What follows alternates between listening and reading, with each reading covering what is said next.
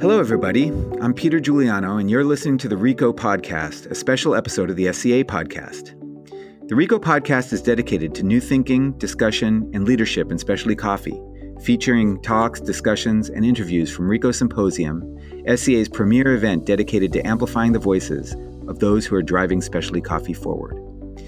Check out the show notes for links to our YouTube channel where you can find videos of these talks. This episode of the RICO Podcast is supported by Toddy. For over 50 years, Toddy brand cold brew systems have delighted baristas, food critics, and regular folks alike. By extracting all the natural, delicious flavors of coffee and tea, Toddy cold brew systems turn your favorite coffee beans and tea leaves into fresh cold brew concentrates that are ready to serve and enjoy. Learn more about Toddy at toddycafe.com. Toddy, cold brewed, simply better. Okay, let's get started with this week's episode. On this episode of the RICO Podcast, we are pleased to welcome Colleen Anunu, Director of Coffee Supply Chain at Fairtrade USA and member of the SCA Board of Directors. How's it going, Colleen? It's going great, Peter. So over the next 3 weeks, we'll be releasing episodes from the Changing Tides session at RICO, this symposium this year, which you led, and you'll be taking over the RICO Podcast for those sessions, interviewing some of the speakers and talking about the discussions that took place at the event around this session. So today we're going to listen to your opening speech and the first panel. So I thought it would be nice to sort of explore how we got to this session in the first place. So in general, we talk to members of the RICO community and the specialty coffee community. And this year, equity, diversity, inclusion as a topic started to really come up for us. Isn't that sort of how it happened? Yeah, I mean, so I think that you and some of the other RICO event managers and content managers usually reach out to people and ask them for the hot topics or the kind of lectures and talks that they would like to see us address. And this really emerged, but it more emerged, I think, more in the kind of social media space than it did in any of the actual conversations that I was having with people. Because for one thing, I think most of the conversations, the intentional conversations that we have on kind of a business front don't involve the same people that we have on the social media sphere. And so that it was kind of one of these eye-opening moments for me of, well, are we always talking to the right people?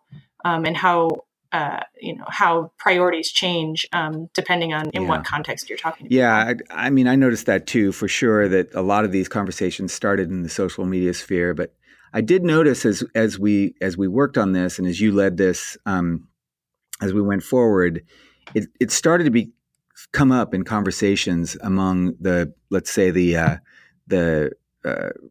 coffee leadership community, or the people that generally kind of lead companies, who are often somewhat older, often male, often white, and aren't traditionally let's say looped into these conversations, but started to become more aware and more interested in these conversations in the weeks and months leading up to RICO. Yes, absolutely. I wonder so part of your job was to reach out to people that would be participating on this panel and be speakers and stuff. How did you go through that process?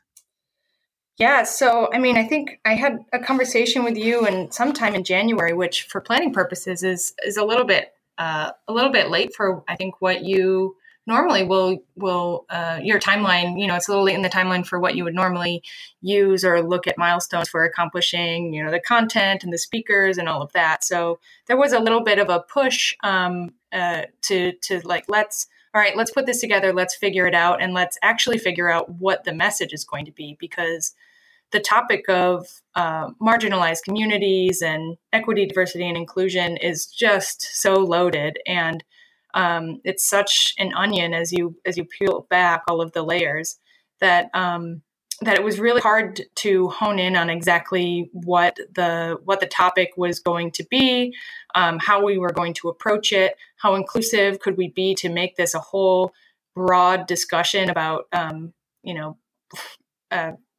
the front and the back end of the value chain, basically, and how we were going to include producer voices, but how are we going to also include barista and retail voices, and then talk about sort of the broader stuff that's happening in kind of the social and political environments in countries around the world. So it was not an easy it wasn't an easy topic to define what the overall goal or objectives of these talks were going to be, and then finding the right speakers too was something that we really spent a lot of time thinking about. Yeah. And that's why the format of this session was so different from the other format. Right. There's a lot more voices. I mean, the time is constrained, right? And there's it's such a huge topic, and there's so many potential voices that we'd like to include, but given the constraints of time, you wind up having to concentrate the conversation. But we did wind up doing 2 panel conversations in this, punctuated with a talk in between, which enabled us to include more voices than we normally would in the same time space. Right. Yeah, I know. I think that the second panel had something like 7 or 8 people on, which is not like normal for it's not ideal, but yeah, we made it work by putting a couple of the people in the later panel on the first one and really getting to know them. But yeah, I would say with the other sessions, the format of having 2 major talks and a panel associated with it just wasn't going to work for us. Not because we didn't think that we could have a couple of really solid 20-minute talks, but I really thought that it was much more of a conversation because it was supposed to be about how do we have conversations. So really framing it as a conversation about conversations was kind of the idea there. Right. Yeah, totally. Little meta. Yeah. Well, I mean, and I've shared with you before, I went into the audience for this session. I sat in the audience. Usually I watch talks and things from backstage, but for this one, I wanted to be in the audience.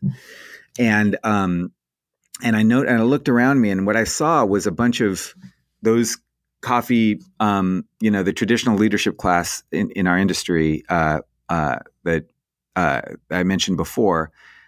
Lots of them were doing something that I don't often see at RICO, which is taking notes, and I think in their notebook, and I think what I heard later was that there was a lot of new terminology being introduced here, a lot of new concepts that we don't often get to see in, let's say, a conference like this. Mm-hmm. And it seems to me that you all really achieved that. You brought a whole different set of conversations to an environment, and I think I recognized that it seemed like there was a lot of gratitude and recognition of like, okay, great, we can talk about this now. And so I think that was good. That's great. Yeah, so that was definitely by design. Not only did we want to just generally speak what our experiences are, our real lived experiences are, and have it sort of be disseminated or broadcast to a wider audience, but through this podcast and through, the release of the videos and everything like that. But we also knew the standard sort of demographic of RICO participants and attendees. And it was very much by design from the beginning, working very closely with Matt Slater, working very closely with Michelle Johnson, and Phyllis as well. Phyllis Johnson. Sorry, I shouldn't say her whole name. To really address this question of how do you solve for power inequity when the people in power are the ones making decisions. So we really wanted to reach that audience, right, and alert them that, there are new rules of engagement. We talked about whether or not there should be some sort of operating guidelines for a diverse, inclusive workforce, maybe, or just general ways of operating your own business. and letting them know that, the house really is on fire in many, many instances. And if it's not now, it would be in the future, right? So it only take a slip, an unintentional slip, because you don't have the right processes or procedures in place. And kind of calling out from the experience of all of these different companies that have been experiencing this in the past couple of years. And definitely more have in the past. I'm not trying to, I guess, negate the experiences of those that have not had these stories come into the social media space or have been reported on. But it's just like all of these issues are now given a new set of, like, I don't know, it's just like weighted differently and more gravity attached to it. Yeah. That just letting them know, just kind of putting everybody on notice that this can happen to you. It happened to SCA. We luckily were able to listen to our membership. It was really important to us, and we were able to make decisions that helped to improve our processes overall. Yeah. Why don't we go ahead and listen to the episode then? So we'll start with a talk by you, and then it'll move into a panel. So let's listen to today's episode. So here's Colleen Anunu opening the panel, featuring Isabella Pascal Becker, Kimberly Eason, Doug Hewitt, and Jen Chen at RICO Symposium 2008. Colleen, thanks a lot for joining us. You're welcome.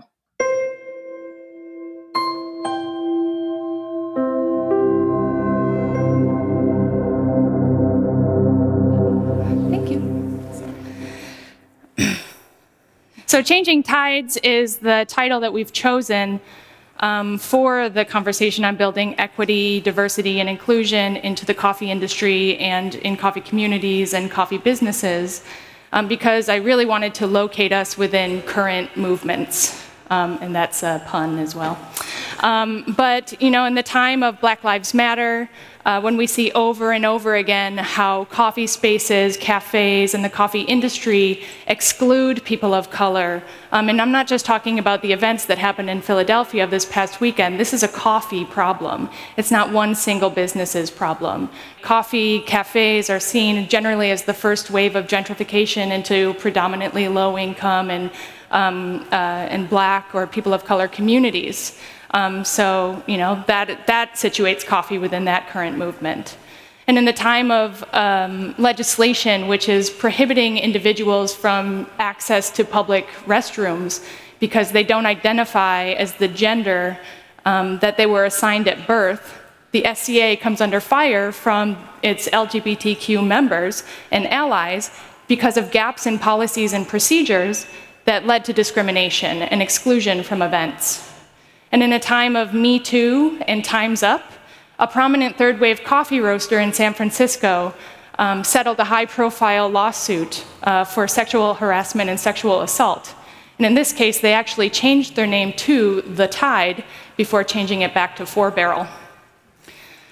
So, thinking about the tides and thinking about how these current movements are going to continually pull us like gravity, and how we need to navigate them in order for the rising tide to lift all ships. That's what this conversation is about. It's also kind of differentiates us from this concept of waves, and to borrow from my good friend Trish, we've done that already. We've completed the third wave, and she, at a recent coffee event, congratulated us all because we've done it. We have focused on individual experience, individual choice. We have focused on conscious consumerism with quality and authenticity as drivers to offset structural inequalities throughout the world. And we're the first to pat ourselves on the back for that in many instances. But what we need to consider is how many people we're leaving out of that conversation for identifying like what the coffee industry is and what our objectives are, what are our goals, and what are our tactics. And so, if you think about people of color, if you think about women, gender nonconforming folks, trans folks, people that can't speak English, even people that speak English as a second language, these are individuals that have lived experience, that have things to contribute to the conversation of of what it means to succeed in the coffee industry and what it means to be a leader in the coffee industry. And they have historically and predominantly been excluded from that conversation. So tides and the change of the tides really in this situation is one about dominant power structures, right? And we've heard that a lot throughout the morning, that what's happening right now and where we see a lot of the grassroots movements in the coffee culture, especially in America, and predominantly in America, is focused around changing these dominant power structures so that voices and perspectives can be included. And you can listen to a recording from the 2017 lecture at SCA, which I believe was even called Changing Power Structures or Changing Power Dynamics in the Coffee Industry, where the 7 people on that panel, 6 of whom are actually presenting over the course, this morning and then throughout tomorrow, because they have great perspectives, they are the first to tell you that if you haven't seen these concepts manifest in the periphery of your business or in the broader coffee industry, then you're not paying attention. And if you're not paying attention, there's really no option anymore. You must pay attention to the conversations that are happening in the margin. So, that's sort of the question for all of us here is how do we do that? Right? What tools do we need? How can we survive? How can we analyze our gaps, the gaps in our policies and our procedures that foster discrimination? How do we support marginalized voices in a way that, that values them and that allows people to contribute to conversations that shape the future of our industry? And so that's what this session is supposed to do. And so there's me as a little coffee bean in a boat. And that coffee bean is anyone that feels lost and feels like they're drowning in this conversation. So the first thing that I want to do to set us up for the rest of the session is to talk a little bit about marginalization. And the dominant, the definition that I'm going to use is marginalization is the process of pushing a particular group or groups of people to the edge of society or an organization or a coffee industry by not allowing them an active voice, identity, or place within it. And when we talked about this concept on the call with the panelists last week, Isabella from Brazil said, I had to look up this concept. I had to look at a definition in Portuguese, and it's a very harsh and it's a very violent definition. We use this for people that are criminals in our society and people that we don't value. And me, as someone that's a white person, I was like, I don't think it, maybe in my head I was like, I don't think it's that harsh because I'm super desensitized to this. This is stuff that I've studied for many years. But Tamika, a black woman that's living in New York City and is an immigrant to the United States from Belize, she said, no, you're absolutely right, Isabella. This is very violent. It's a very chaotic process. And it's one that, in many cases is a matter of life or death for some people. So we have to think about marginalization much more in terms of space. And it's both physical and mental space, where your kind of the culture of an organization or the culture of an industry is really seen, you look at sort of what is normal, what you define as normal about your culture. And those people that identify with those concepts of what is normal within a culture reinforce those conceptions through procedures and laws and institutions, policies, social networks, a lot of times, and support.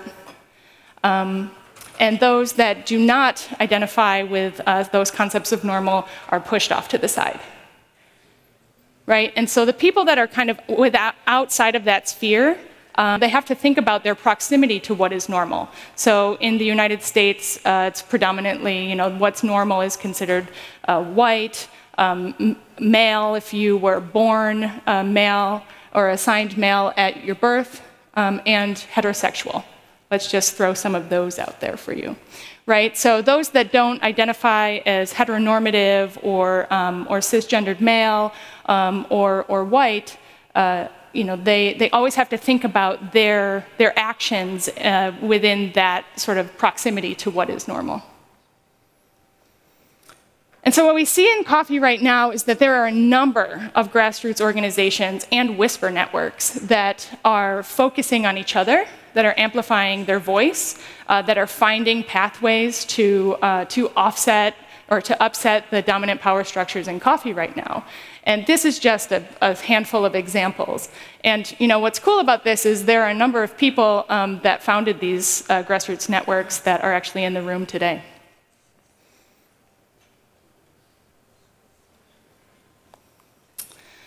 So diversity consultants, if you hire one for your organization, they'll probably start with an exploration of what is unconscious bias. And you might see in the news that Starbucks just announced that they are going to close a number of stores for racial bias training or unconscious bias training. And that is typically the sort of assumptions or attitudes that you hold that when you make decisions based on those, right? And it's a lot of times unconscious, and it's a lot of times unfounded. And the way that you have to start considering, an exploration of what your unconscious bias is. And a really interesting thought experiment that Phyllis Johnson posed last year on that panel that I told you about was if you had a handful of marbles, and they were all different sorts of colors, and you drop them on the floor, it would be statistically improbable for all of the green ones to segregate into the corner of the room. So, you have to think about this and think about, well, in all of the years of the World Barista Championships, why has there never been a female-identified winner, champion, right? You have to think about, on a 20-person board of a 10,000-member association, why is 70% of that male? Why is 85% of that white? Why is 90% of that heteronormative? Right? We have to explore that. I'm not trying to drag anybody, but I'm trying to say that, we have to invite this self-reflection and self-criticism in order to change the institutions that are reinforcing these things. So a couple of other concepts that you'll hear throughout the rest of this session that I just want to set us up for, because I want to focus on the message and not necessarily the concepts. We'll start with privilege. It's a very triggering term, I know, for many people. But if you think about that illustration that was before about proximity to normal, privilege is essentially the advantages that you have because of that, right? So as a white woman, pretty much, it's not anything that I do necessarily. It's just kind of the way that the way that I exist. I can just show up and breathe and benefit from being in a predominantly white space. Intersectionality is multidimensional and overlapping discrimination. So using myself as an example, right? So I am a woman. There's a certain amount of discrimination that's already against me, but I'm a queer woman. And so in a predominantly heteronormative space, I constantly have to think about how I present myself and the things that I say, because I'm different.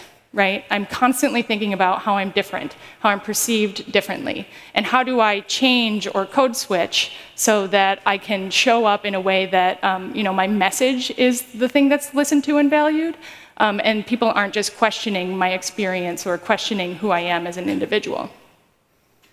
Another story about this is after the Women's March in 2017 in DC, a white male friend of mine was flipping through my Instagram feed, and he said, "Why are there Black Lives Matter protesters at the Women's March?"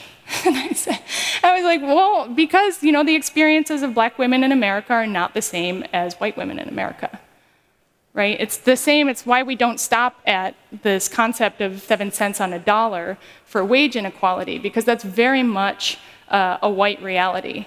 It's not the reality of a Black woman. It's not the reality of an Asian American woman. It's not for a Latina or an immigrant. So we have to think about these overlapping forms of discrimination, because everyone is different and everyone has different barriers to success. Emotional labor. So thinking about how I need to position myself within that normative space, that's extremely taxing, right? And I already said that I have to think about that all the time and how I show up and how I present myself, right? So I call this, you could call it taxing, but I call it over-extracted by the ignorance of like actually considering me as an individual and a human that has something to contribute. But also under-extracted, right? So I think Michelle said last year on that panel that, imagine the sort of innovation that would happen in this space if I could just show up and contribute, and that I didn't have to justify my existence, basically, or justify my resume. Microaggressions is another term that you'll hear, and it's just kind of a reminder that you are different, right? So it's a gender nonconforming person in your workspace, and you address them in a group of people as guys. Or you are a white person and you're code switching to African American vernacular English when you're around your black friends. It's these sort of things that actually remind those individuals of their difference.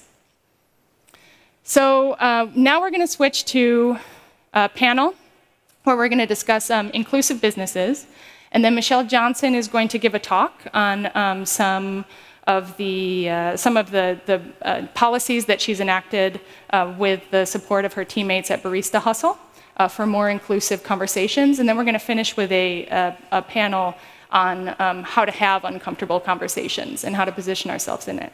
So for the rest of the session, it'd be great to think about entering into this space. You are supposed to be uncomfortable. You're supposed to examine your identities and your benefits. So here's a little primer on how to engage in uncomfortable conversations. And it's this little acronym, CLAIM. So center yourself and think about your privilege. Think about where you exist in that proximity to normal. Listen to the experiences, the actual lived experiences and perspectives of the people, and value what they're telling you. Acknowledge their contribution. These people, they have lives and they have other experience that they would probably love to talk to you about and their expertise, but they're here to give us all a primer on privilege and on uncomfortable conversations and on marginality. So acknowledge that this is a really great emotional work that they're doing. Inquire if you have the consent of these individuals or anyone else that you think wants to engage in this type of conversation tomorrow or in the coffee breaks. Ask them, but value their value and make sure that you have their consent. And finally, move forward. And the best way to move forward is changed behavior. So, with that, we're going to call up our first panel. So we have Kimberly Eason, who's the Strategic Director of the Partnership for Gender Equity, Doug Hewitt, who is the co-founder of 1951 Coffee in Berkeley, California, Jen Chen, who is a coffee marketer, a writer, and a photographer out of San Francisco, California, and Isabella Pascual, who is the Sustainability and Impact Manager of doTERRA Farms. Hi, welcome. Hello. I hope you're enjoying this SCA podcast. My name's James Harper, and I help the SCA produce them.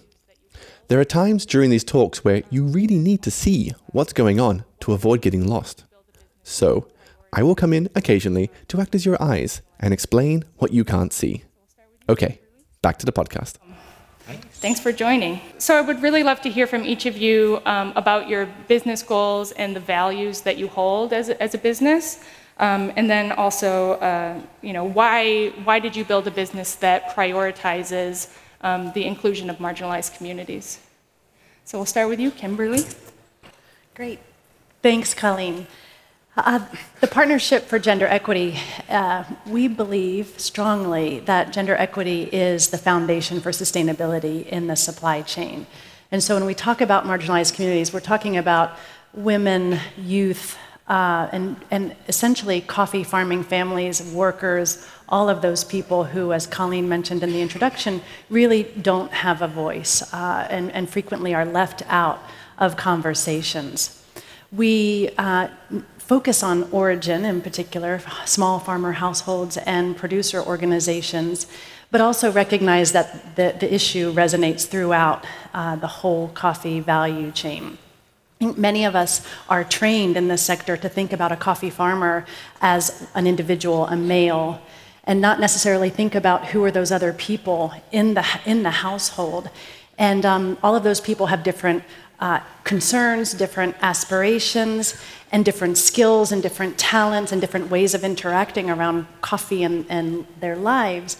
And as an industry, we can be much more successful in addressing some of the challenges that we've been looking at during the day by taking into account all of those different needs and perspectives and opportunities just to build a much stronger supply chain. So we're working with a research focus and really working to bring a cross-industry collaboration to try to elevate the issue so that we can have a transformative impact on the sector that doesn't necessarily take generations to take root, right? That we can actually try to have an impact in a much shorter amount of time that we can actually see as we work together towards a better future for the sector.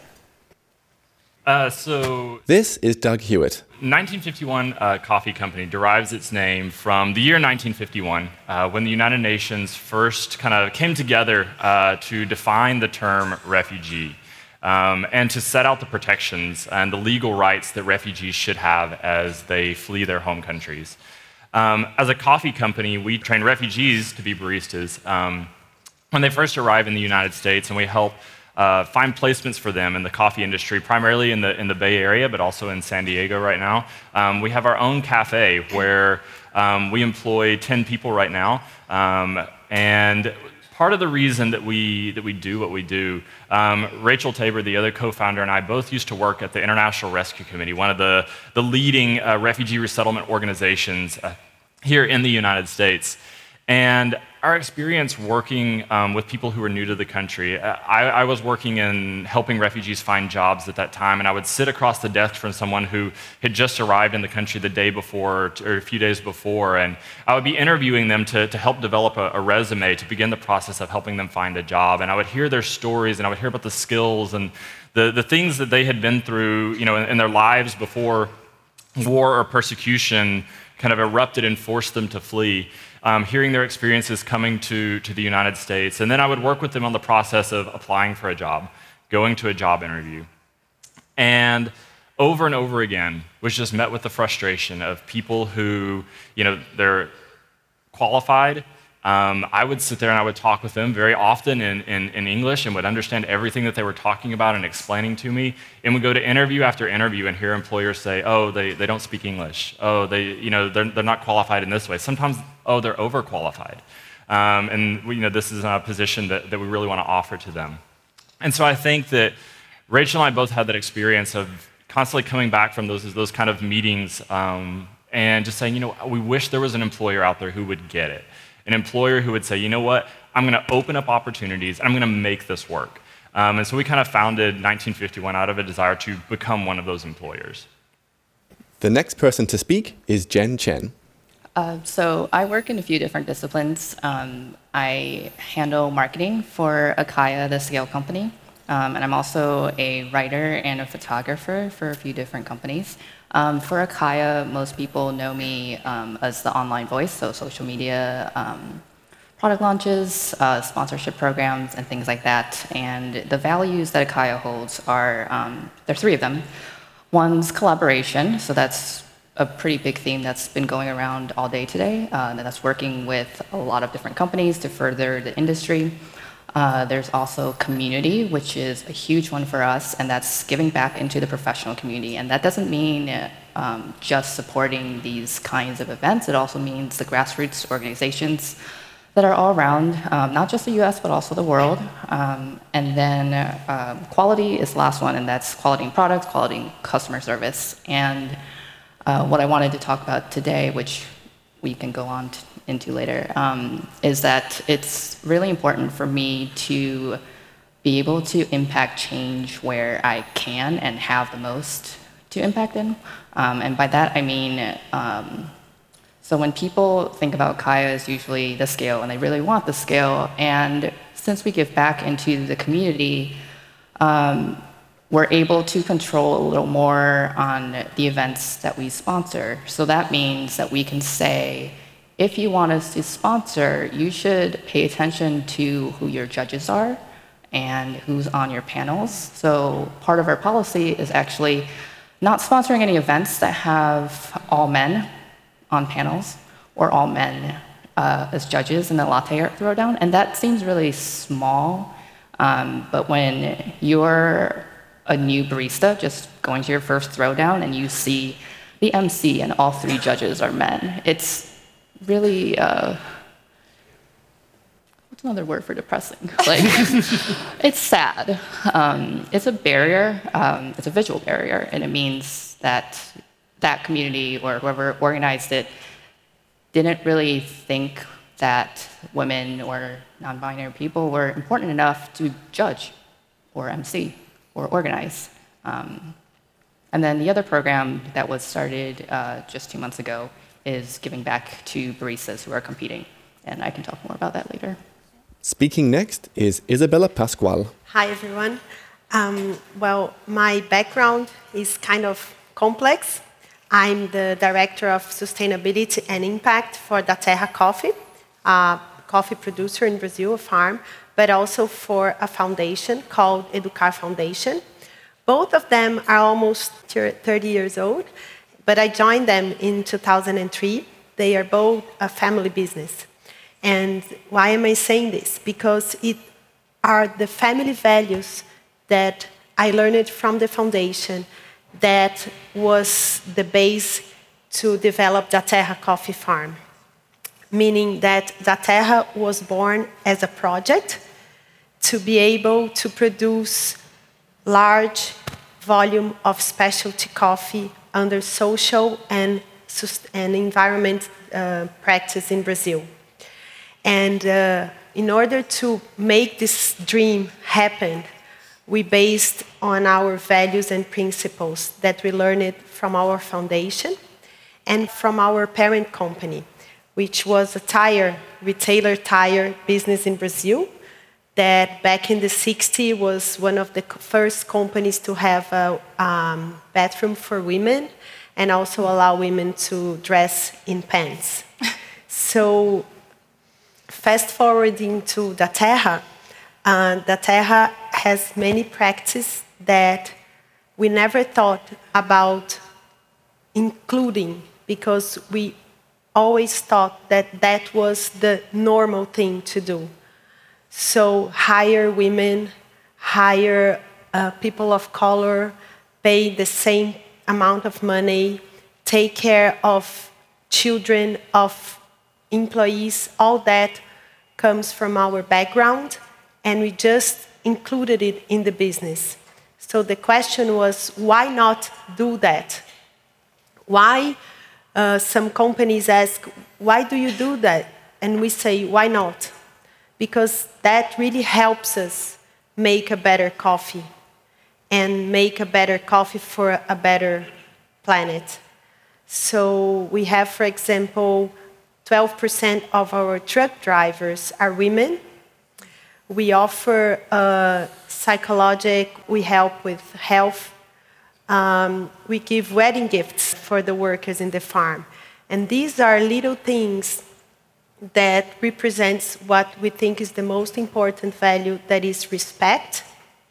It doesn't matter if it's a woman, if it's a woman, if it's a people of color or a homosexual, it doesn't matter. We value people that are working, that are committed, and are committed to our values. So the idea here is try to give example that is possible to do a good coffee production and very good values and still make money. However, it took us 20 years to actually be able to do profit sharing. For the first 20 years of our company, we decided to reinvest the profit into making this project successful. And I think this required a lot of resilience because it's really hard to prove that the model would work. But fortunately, it did. And I'm happy to share this project so more people can replicate that. We're now back with our moderator, Colleen Anunu. Thinking about than the sort of sphere of influence of each of your businesses and the sort of privilege that you have within your space and with your employees or your project partners. I'd really like to know from your perspective the type of influence that you want to have not only in your own communities, but you want to have in the broader coffee industry. And some of the barriers and challenges that you face as you are trying to engage with large organizations to help them change their sourcing practices or invest in certain programs or Doug to help placement for certain individuals that you think are ready to move on to a new business and trying to find placement for them and coming up to struggles there with other businesses. Same down the line, I would really love to hear how you engage in those difficult conversations and lead with your values that way.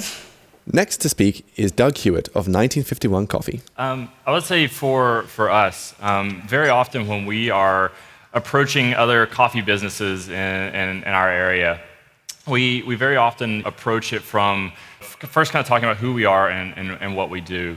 And I think that anyone running a business, especially we work largely with smaller independent cafes, everyone looking for the employees that they hire. They're looking for people that they can bring in that will be solid employees. They're looking for people who will stay for a while. And they're also looking to cut out as much risk as possible. And I think that's just inherent in someone who really cares about their business. They're trying to make sure that they succeed. And I think very often when we are approaching and talking about what we do, it is very helpful for us that we have a cafe where people who came to the U.S. as refugees are working.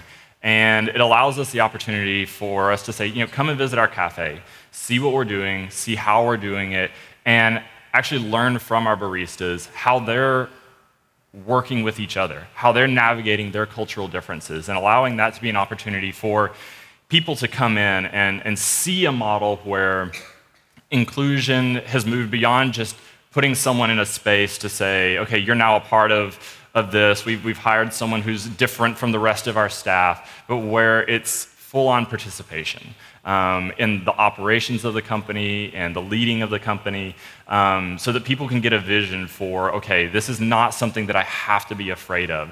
This is something that actually can create opportunity for my company to grow beyond what it is today. So that's how we kind of initially approach it. Okay. Coming up next is Isabella Pascual of Daterra Farms. The way we chose, because I think at the end it's a matter of what you choose to do. In the perspective of clients, we have a very, very good relationship with our clients because we've been trying and we try to develop a relationship that goes beyond price point. So I'm very happy to say that we have clients for more than 15 years, 12 years. And back then, when we started opening the commercial area of Daterra, we chose only to find clients that would believe in sustainability. We would only choose clients that either had a certification or that were looking for a high-quality coffee. So we believe that by doing this, we extend that to that market. But looking internally, we live in Brazil, and we are a medium to large farm, but we belong to a country that has 287,000 smallholders producers. And all of them represents 40% of the coffee produced in Brazil. And the situation that they live in are very, very different to the situation I live, very similar to a lot of places in Africa and Central America. And sometimes they are kind of hidden or forgotten because we are seen as a big country. So we challenge ourselves on how we could help the small producers. And we could buy from them and resell, but we chose to do something different that is in our essence, that is research and science. So we have a research very focused on microbiology of the soil that we hope that will help us to understand and to share this knowledge on how the land can still be productive, so that in 2050 we will be able to be producing coffee, not only us, but everybody. And we also research about moisture measurement. So the connection between the producer and the buyer, when they are discussing about moisture of the bean, it's well parameterized. So this is how we chose to extend our length from our country to our clients, pushing the inclusion of smallholder producers as well as our clients to fulfill the whole supply chain.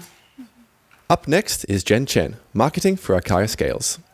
So I've been with Acaya for over 3 years, and I've watched it grow from a little past Kickstarter stage to what it is now. And I think for anyone who's launching a business in the specialty coffee industry, connecting with the professionals inside is really strong. That doesn't mean just listening to opinions, but it also means supporting organizations and people. And the product sponsorship program that I mentioned earlier, I launched it 2 months ago, and it's global. And it's from 3 years of observing conversations around gender on the competition stage. And people have lectured about this, written articles, and it's all about there's bias on the judging table, maybe there's some bias in the competition rules themselves. There could be other barriers in place. So I can't really help much of that because I'm not a competitor. I'm also not a judge. But what I can help is in the products that people use. And since people already email asking for support pretty much every day, I thought having a sponsorship program where it will break down barriers for those people would help. So the sponsorship program is free product in exchange for promotion, basically. However, there are limits. You have to be one or more of several criteria. And that could be you're a woman, you're queer, you're ethnic minority, a refugee, a veteran, or disabled. Also, you're a first-time competitor, or your business isn't supporting you financially. So that covers a lot of ground, and that's a lot of barriers for competitors. And I'm really excited to say that just in 2 months, we're supporting 20 competitors around the world, and that's 13 countries. So that's really exciting because it means it's going out to a lot of different people who could use this, and the criteria doesn't mean that they need to win. I think that's something that sometimes gets lost in marketing, because in marketing you think, oh, I want to support the winner because they're going to talk about it all the time. But like all these people who win, they win because they have a whole team behind them, or they get support from their companies or all that. So if you can break down the barriers of maybe donating a little cash from your company, or supporting products, or even just, supporting a hotel stay for one person. It doesn't matter, it's small. And this kind of support builds up over the years, and people notice. It gives back to your company, and it's a form of marketing. But really, it's goodwill back into the community.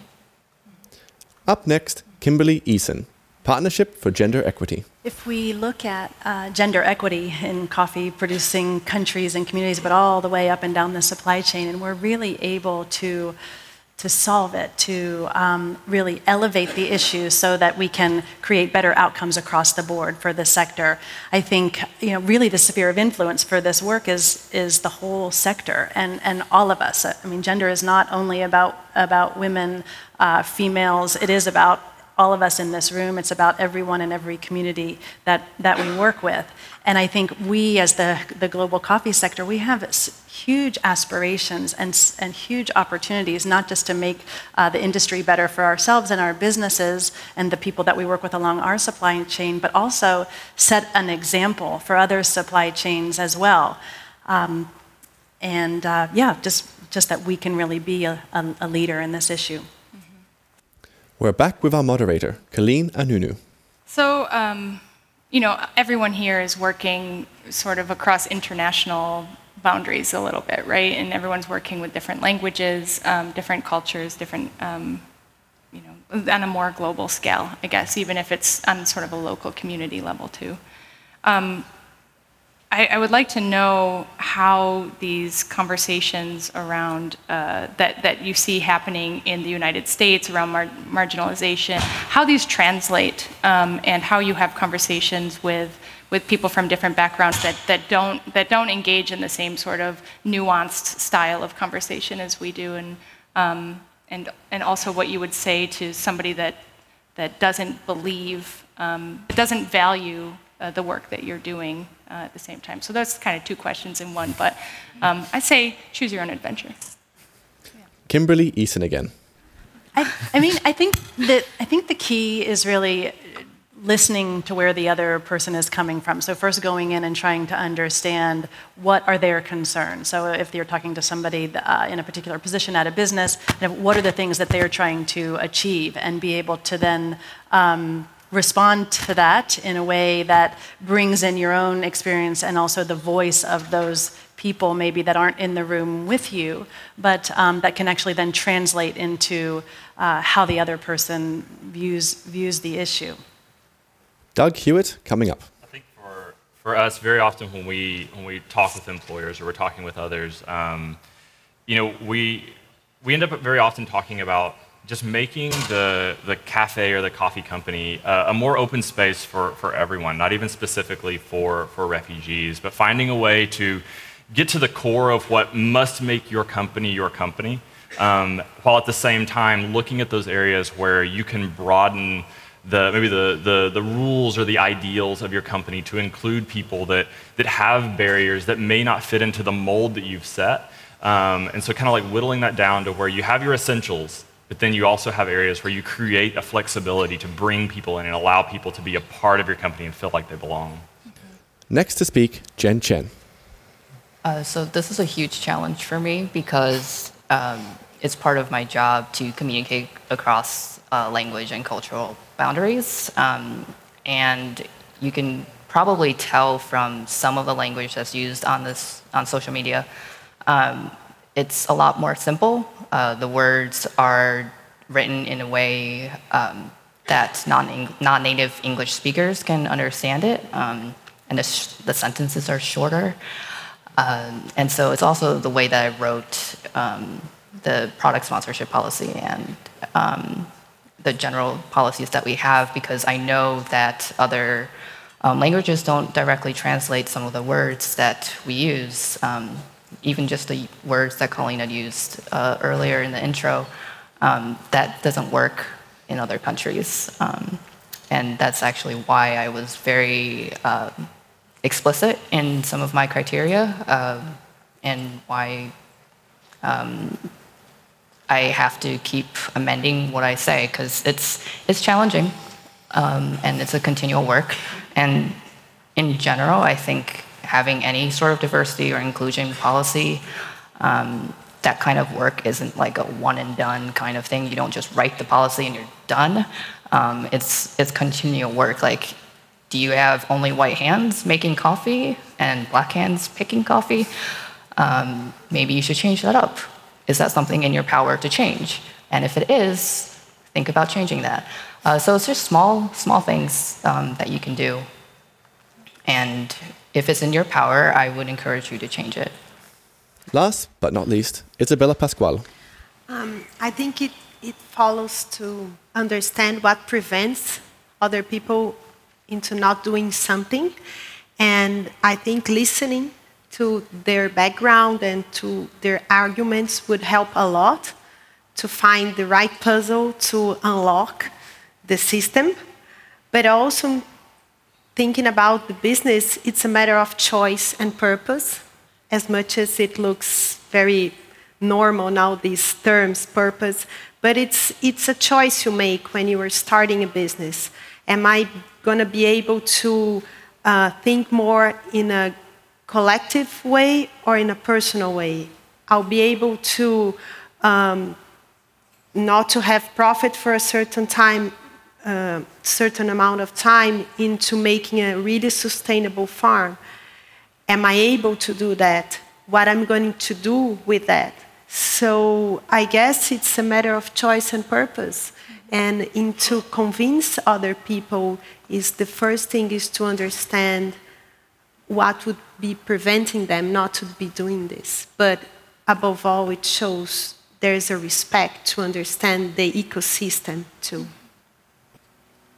Thank you.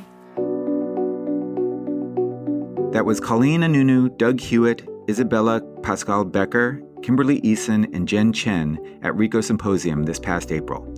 Remember to check out our show notes to find a link to the YouTube video of this talk and a link to the speaker bios on the RICO website. This has been an SCA podcast brought to you by the members of the Specialty Coffee Association and supported by Toddy. I'm Peter Giuliano with Colleen Anunu. Thank you so much for listening, and I'll talk to you next time.